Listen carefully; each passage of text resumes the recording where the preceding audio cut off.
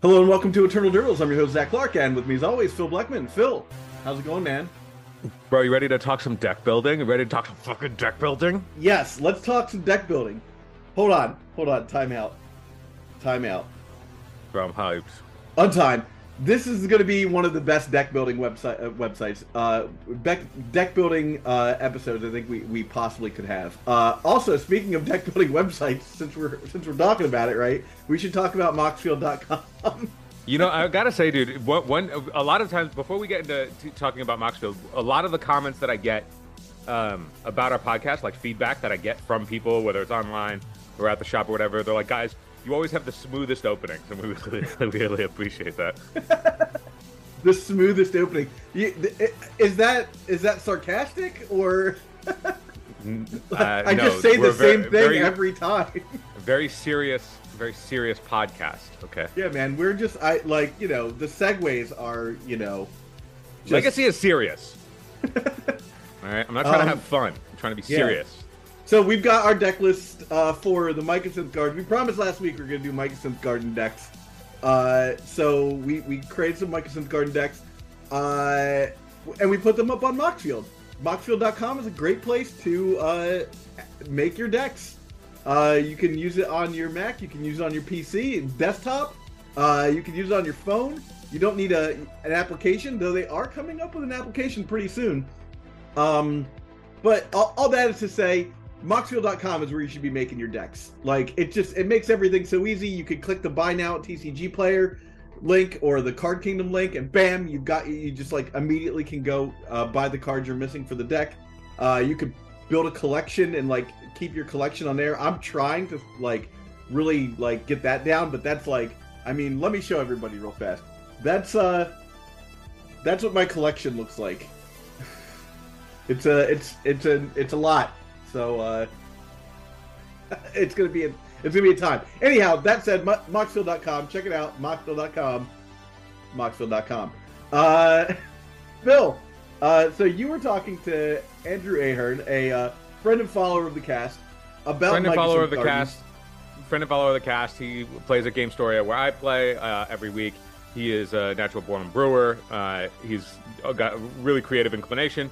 So the idea that we talked about at the end of last episode, where it was like, yes, you can play Liquid Metal Coating with Mycosynth Gardens and Dark Depths, make the Dark Depths an artifact and copy it with Gardens, and that effectively makes it a 0-mana Thespian stage to make it 20/20, and then you still have your Dark Depths on the table because you only have to sacrifice the one that's going away. You don't have to sacrifice both, right? Oh no, you do. You still would. All right. Well, either way, it becomes another Thespian stage.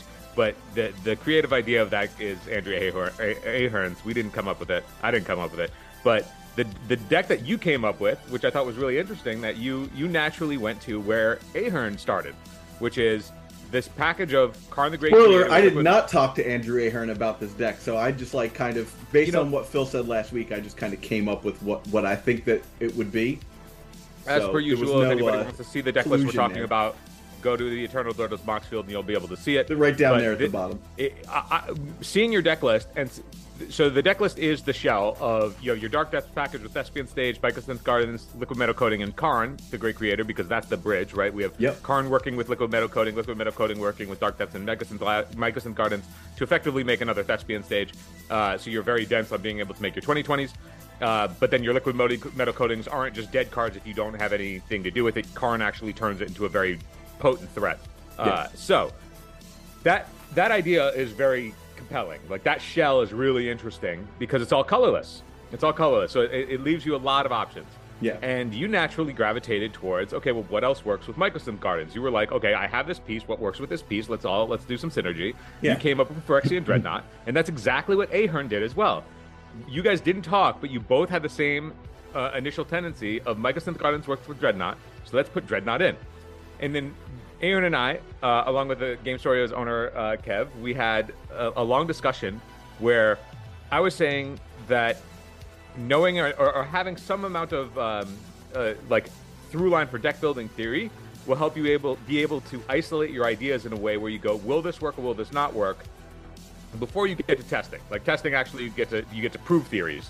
But as a baseline, having Dreadnought with your Liquid Metal Coating So you have 4 Dreadnought, 4 Stifle, 4 Vision Charm. You're just going very clean. Like, let's just get this package going. Yeah.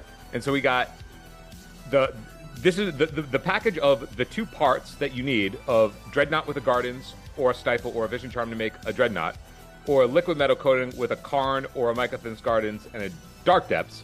There's going to be avenues here where you're going to draw Vision Charm and Liquid Metal Coating and not the pieces that they go with, and then your deck's not going to do anything. And so if you think about the sense of what the legacy power level thing to do, we talk about that all the time. In this case, I would argue that it's making a 2020. So the plan A is making a 2020. You have the backup plan of Karn plus Liquid Metal Coating, but like ideally the game ends before you would get there, right? Like hopefully your plan A just works and you don't need the ancillary plan. The being able to lean hard into that, Dreadnought and Stifle and Vision Charm do nothing to help either plan. No, they don't. You know? Well, they help you get the Dreadnought out, but like they're certainly not getting you a 2020. So I look at it like this: Dreadnought in itself is its own plan that does nothing with Dark Depths package. Yes. Whereas Karn may not do anything directly with Dark Depths, but it does do something with Liquid Metal Coating, which is also influencing the Dark Depths package in the deck. So when like anytime that I've talked to, like about Miracle's ABC deck building, like the theory of ABC deck building, that's similar where it is. It's like I want Dark Depths, therefore I want Thespian Stage and Mycosynth Gardens. Mycosynth Gardens means that I would want Liquid Metal Coating to turn it on, and so I want the Depths package A, I want Liquid Metal Coating B, I want Karn C, and so the Liquid Metal Coating is the thing that's bridging the gap. It's similar to like I want Terminus, therefore I want Sensei's Divining Top, therefore I want Counterbalance. Counterbalance and Terminus aren't connected. They're not the ones doing work with each other. The middle piece is what's working. It's similar to where I think Mystic Sanctuary sits for me right now in Miracles. But that's where Liquid Metal Coating sits in this shell, meaning that it's like a very important piece because it bridges the gap on both ends. Whereas with Dreadnought, it's not going to do any of that. Now, it does work with Mycosynth Gardens, but Karn doesn't. And so if you wanted to do Liquid Metal Coating no longer becomes the bridge, if that makes sense, because Mycosynth Gardens becomes the bridge. Do you see how the pieces move when I'm talking? Yeah. Exactly, so, But and so like minimizing which way, like where the pressure points are, because your bridge is the one that's going to be leveraged the most, right? Yeah. Like if you draw it, it will work with both halves. Like it's the thing where it's like if you draw a Vision Charm plus a Liquid Metal Coating, they don't do anything with each other, but you're optimizing that if I draw Liquid Metal Coating, it will work with either half and give me a plan that I can try and execute. Yeah. And that's valuable in deck building. It gives you consistency. I think one of the other things that's worth mentioning for this particular build is obviously my 8-cast showed through a bit, and I threw in some Baubles, I threw in Lotus Petals, and Mox Opals, specifically because I was like, okay, like, what else does Mycosynth Gardens work good with if we're using Liquid Metal Coating? And my answer became Urza Saga. Because if you can take Urza Saga and turn it into a artifact, then you can copy it with Mycosynth Gardens, and then you have another Urza Saga out, and then you can start just chaining constructs. Yeah, the discussion about Urza Saga, because Urza Saga goes away and Mycosynth Gardens not having a basic means that it could also still get wastelanded after the fact. But like you can do the same trick that Thespian Stage does with Urza Saga. Yeah. And it's a cool space. It was one where I was like, oh, it's a little bit clunky because you have to offset the fact that you are playing like 4 drops in Karn. But as I evolved the conversation with Ahern, and he was talking about like what he actually wanted to execute with his deck, and that's the thing, right? Like figure out like what you actually want your deck to what you want to do, what you want to play. Do you want to play the Dreadnought deck, or do you want to play the Dark Depths deck? That'll help you just like figure out what you actually want to play. But it's like if we're trying to optimize the Dark Depths side, I was like, well, you still need to find your package, right? You still need to find these cards. And as we gravitated towards, like you've gravitated towards your 8-cast inclination. Yeah, the Baubles, so that I could cycle through the deck.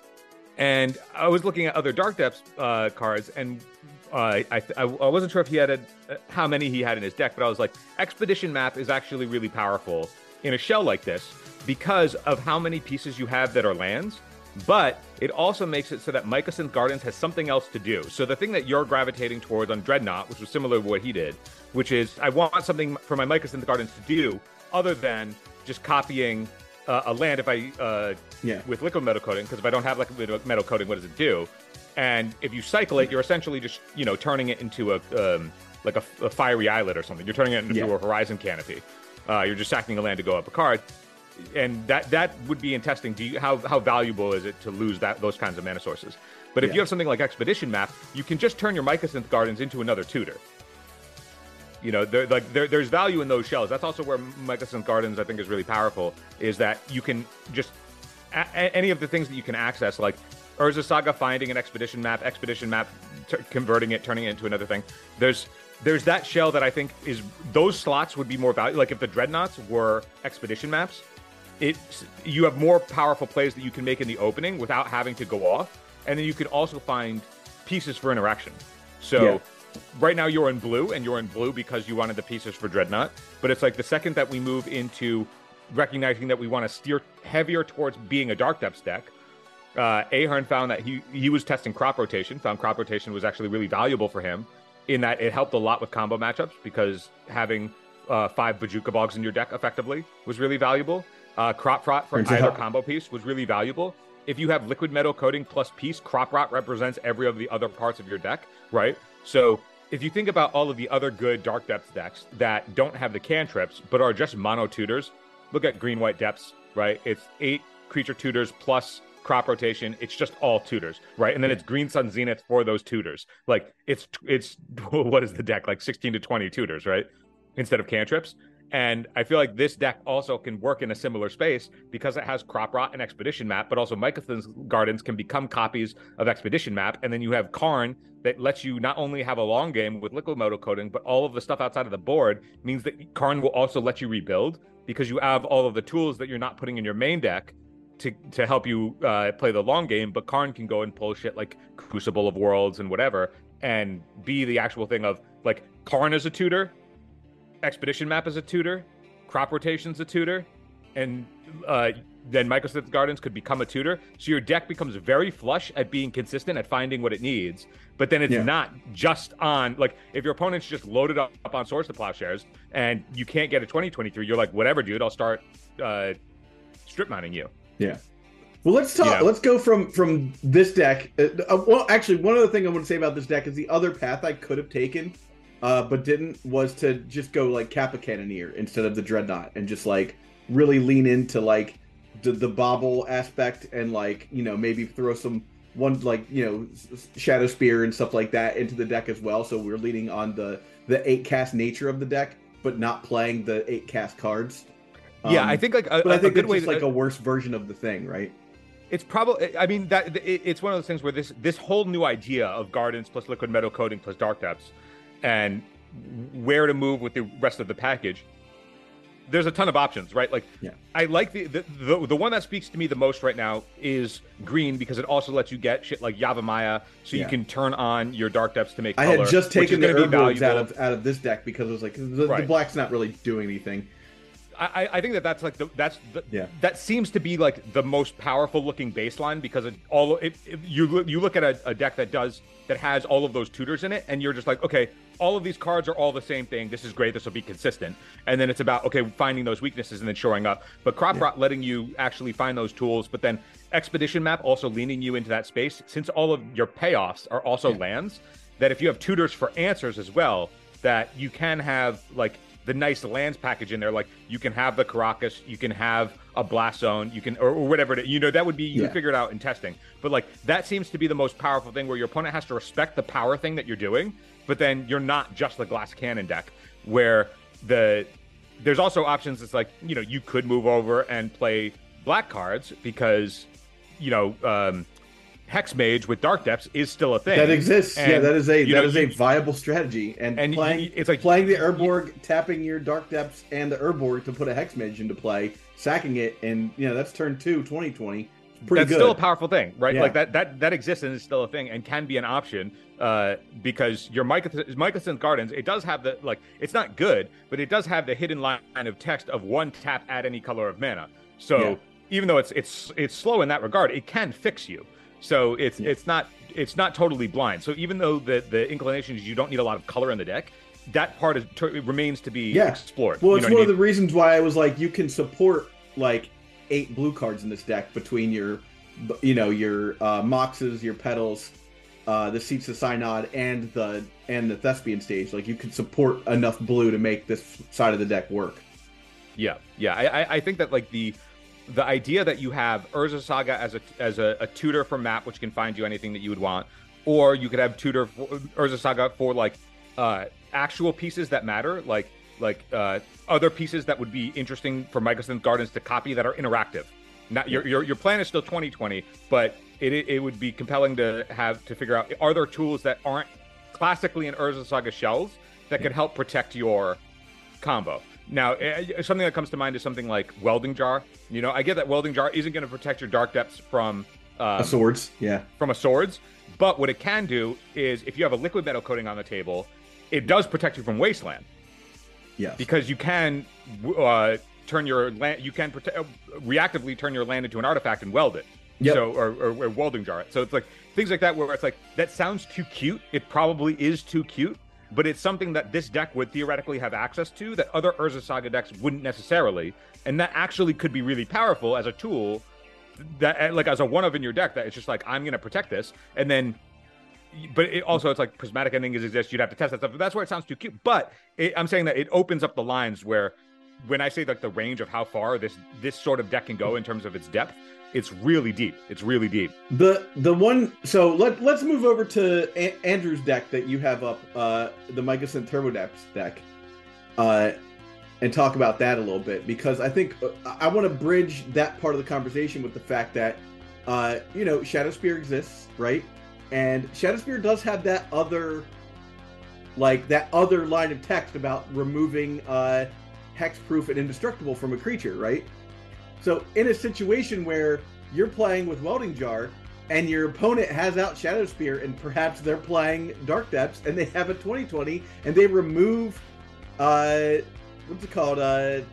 remove indestructible from your Merit Lage, you could Welding Jar your Merit Lage, right? Right. Yeah. I mean, that's a stretch play, but I'm saying it's a play that exists. So let's talk about what is in Andrew's deck, because I think that is the more interesting build. Obviously, because it's pulled out. There's a sideboard. There's some actual thought into this deck. Yeah, quickly send me the link, so I know I'm making sure, because. This episode is brought to you by Shopify. Whether you're selling a little or a lot, Shopify helps you do your thing, however you cha-ching. From the launch your online shop stage, all the way to the we just hit 1 million orders stage. No matter what stage you're in, Shopify's there to help you grow. Sign up for a $1 per month trial period at shopify.com/special offer, all lowercase. That's shopify.com/special offer. We've sent so many of these deck lists, I want to make sure that I'm looking at the right one. I am sending it right over right now. There we go. This is the so we're looking at 4 Karn, 4 Elvish Spirit Guide, 4 Haywire Might, 4 Warping Whale. Yeah, so that's the cool thing about that I've talked about as we evolve the deck. This is sort of like more in the range of like where we talked about afterwards. Like, this is where he's taken it after some conversation. I like Inscribed Tablet here as well. That's a neat new card, actually. So Inscribed Tablet, which is a 1-mana artifact that has 1 tap, sacrifice it, reveal the top 5 cards of your library, put a land from among them into your hand, the rest on the bottom of your library in a random order. If you didn't put a land in your hand this way, you draw a card. It's effectively their version of a fixed expedition map. It's like the one that doesn't have to make you pick up your deck and shuffle. So it's effectively expedition maps 5 through 8, because we were like, well, if we want a density of tutors, and like this was also the challenge of like, can we stay as colorless as possible? That now we have 8 tutors to find lands, even though, Inscribed Tablet isn't necessarily a tutor. It's close. If you're playing a lot of lands, you'll be able to find a lot of what you want. And Mycosynth Gardens effectively then becomes like this big portent for a spell if you needed to, or a big ponder rather. And then he went down to 3 liquid metal coatings, so he would have the option of getting one with a Karn, because he is on 4 Elvish Spirit Guide, 4 Ancient Tomb. He's on the Yavimaya. You can see that like this package has like a lot of fast mana. But another cool thing, similar to that Welding Jar idea with liquid metal coating, is what else opens up. Haywire Might lets you turn any non-creature into exile it. Yeah. And liquid metal coating lets you hit that shit. So it's like you can turn anything you want. So it's, if you think about it, like the way that Karn can turn liquid metal coating into a strip mine, So is Haywire Mite, because you can turn their you can hit a land too. That's what I mean. You can turn all of that. Like it effectively turns Liquid Metal Coating and Haywire Mite into a Vindicate, even though it can't hit creatures because Haywire Mite specifically says non-creature. Non-creature, but yeah. It hits everything else. So it's that is really powerful. And then as the Warping Whale, which again a nod to staying colorless. It does a couple of things. It's an instant speed ramp, so you can go Ancient Tomb, pass Warping Whale, end step, making a Scion, untap, play land, play Karn. Yeah. So it's a ramp. It's a Lotus Petal that costs mana, right? Yeah. With some other options. The other side that it does though is between countering a sorcery spell. That means that if you're concerned about your opponent's prismatic ending on hitting your critical piece, stop that. Yep. It gives you a little bit more game against combo decks like Doomsday, right? It's incidental, but it's nice to have that because otherwise the deck is fairly soft to it. And then exile target creature with power 1 or less. It gives you some staying power. It gives you some amount of interaction against the decks on the draw where you're on the play. So there's some action here. But I like that moving into Elvish Spirit Guide, moving into Warping Whale, you can see that the main focus here is that it's fast mana. So you can make sure that you turbo out your con. The thing is that your Dark Depths also needs a density of mana. You know, you need the Dark Depths plus 2 mana plus the Thespian stage if that's the plan. Or you want, if you think of Liquid Metal Coating and Mycosynth Gardens as Thespian stage is the Mycosynth Gardens, it's the same amount of mana because you would still need 2 mana for the Liquid Metal Coating, even though it taps for free. So if you look at the Thespian stage tap for 2 versus the Liquid Metal Coating costing 2, your mana requirements for pulling off either version of the combo is the same.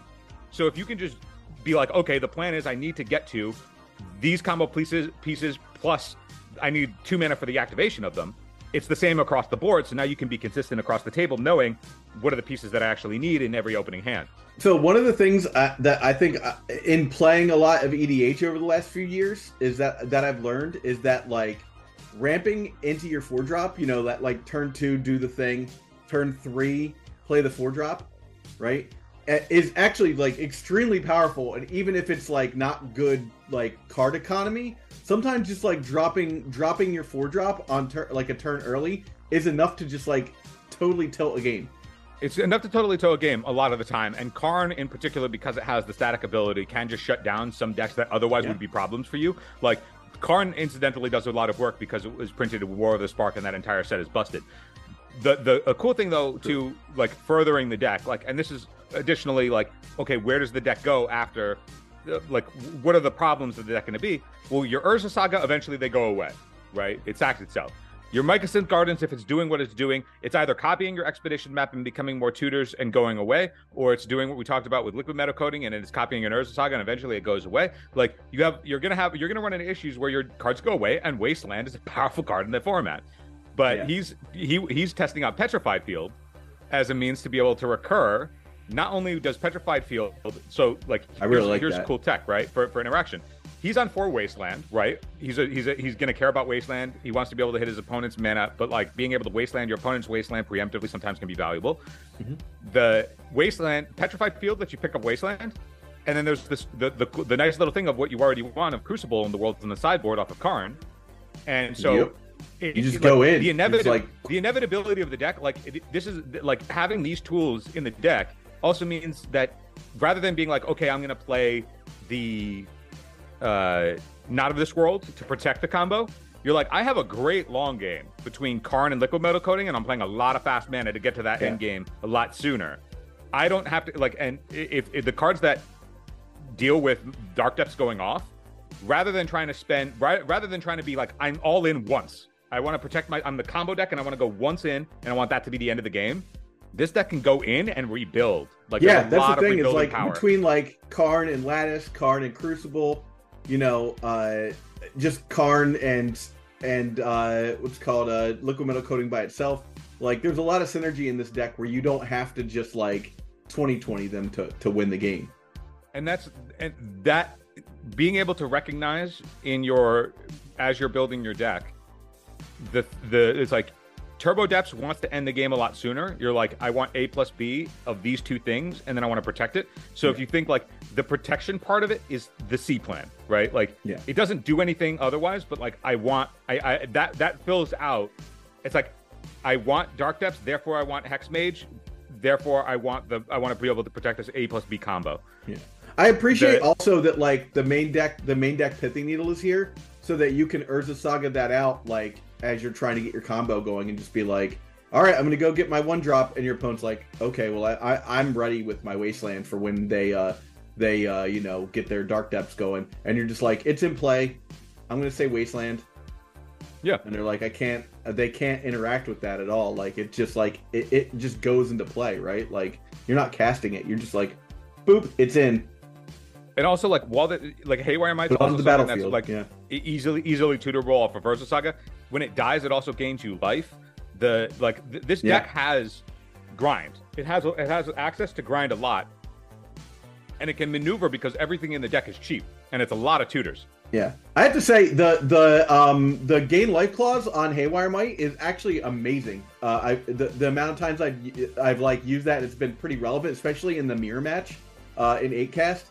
Where you're like, you're both doing Ancient Tomb damage, and like, the whole game like hinges on like being able to use your mana and not like die to your opponent's like 10/10. Yep. That part of that card is actually pretty relevant. And the Haywire Might, I think, being able to like maximize the card, and this is what I think we were talking about it last time too, where it's like every card in this deck, even though they all work towards one of the goals of the deck, like the A part of the deck or the C part of the deck, like they're all trying to do one of those two things. Yeah. Like if you think like, because Haywire Might plus Liquid Metal Coating does similar to what the initial plan of what Karn wanted to do, which is I can just strip mine you, right? Yeah. Like I can just Armageddon you, and you won't be able to play the game, and then I eventually win because I can play and you can't. Yeah. And I imagine that in practice, a lot of what would happen between the 4 Wasteland, Haywire Might plus Liquid Metal Coating, Karn plus Liquid Metal Coating, that even Mycosynth Gardens copying a Haywire Might to do it again the following turn, or if you have the mana to continue doing that. And so it's like there's a lot of strip mines in this deck,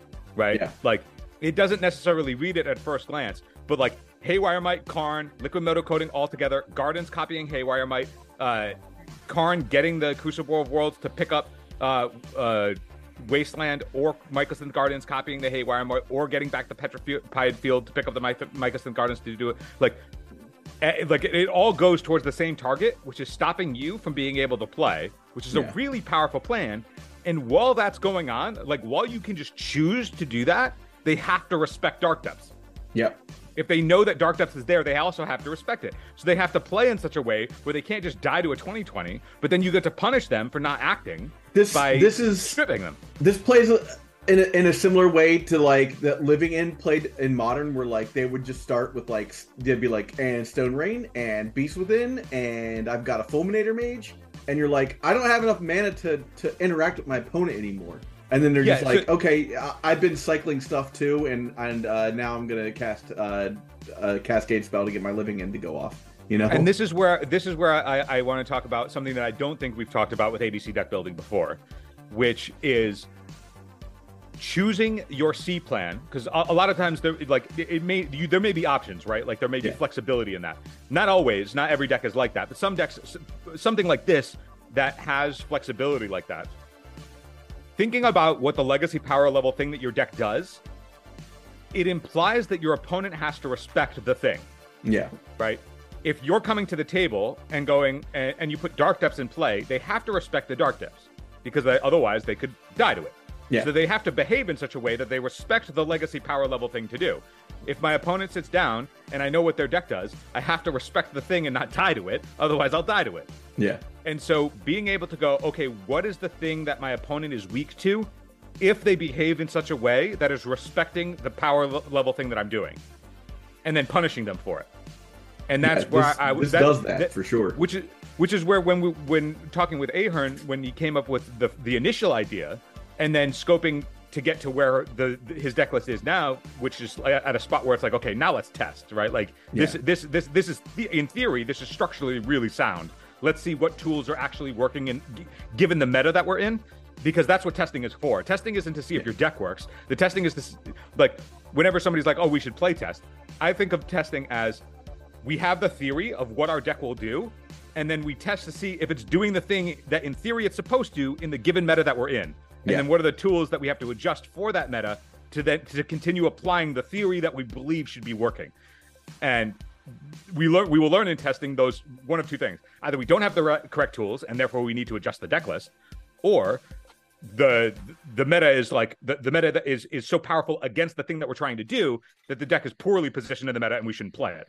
Like that's how I would come to those conclusions. So I think like a deck like this, like if anybody was looking at saying, oh man, I really want to try a deck list like this out, I would start here, see what's not working. And then because you're already in green and you wanted to stay mostly colorless, this is like shallow. This is as shallow as we're going to go. Because after this, the next thing would be, okay, if we want to add more green, then we can move into crop rotation. Then we can move into like, okay, Ancient Stirrings.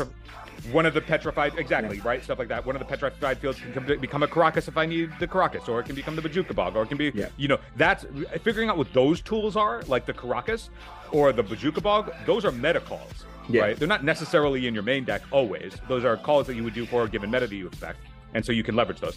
But anyway, I'm monologuing, but I think that like this deck was just such a cool. I really appreciate these like deep dives into like just a like a real cool idea and seeing how far we can take them. This looks like the kind of deck I would love to take to FNM and like see how it does. See if I can break even with it, and if I can break even, then see if I can like pull a 4-0. There's also I just want to point out too that like there some of the choices that have been figured out here. One of them in the sideboard is an Ensnaring Bridge. And yeah, Karn can get Ensnaring Bridge, but it sure does seem weird to have an Ensnaring Bridge in your Dark Depths deck. Yeah. Right?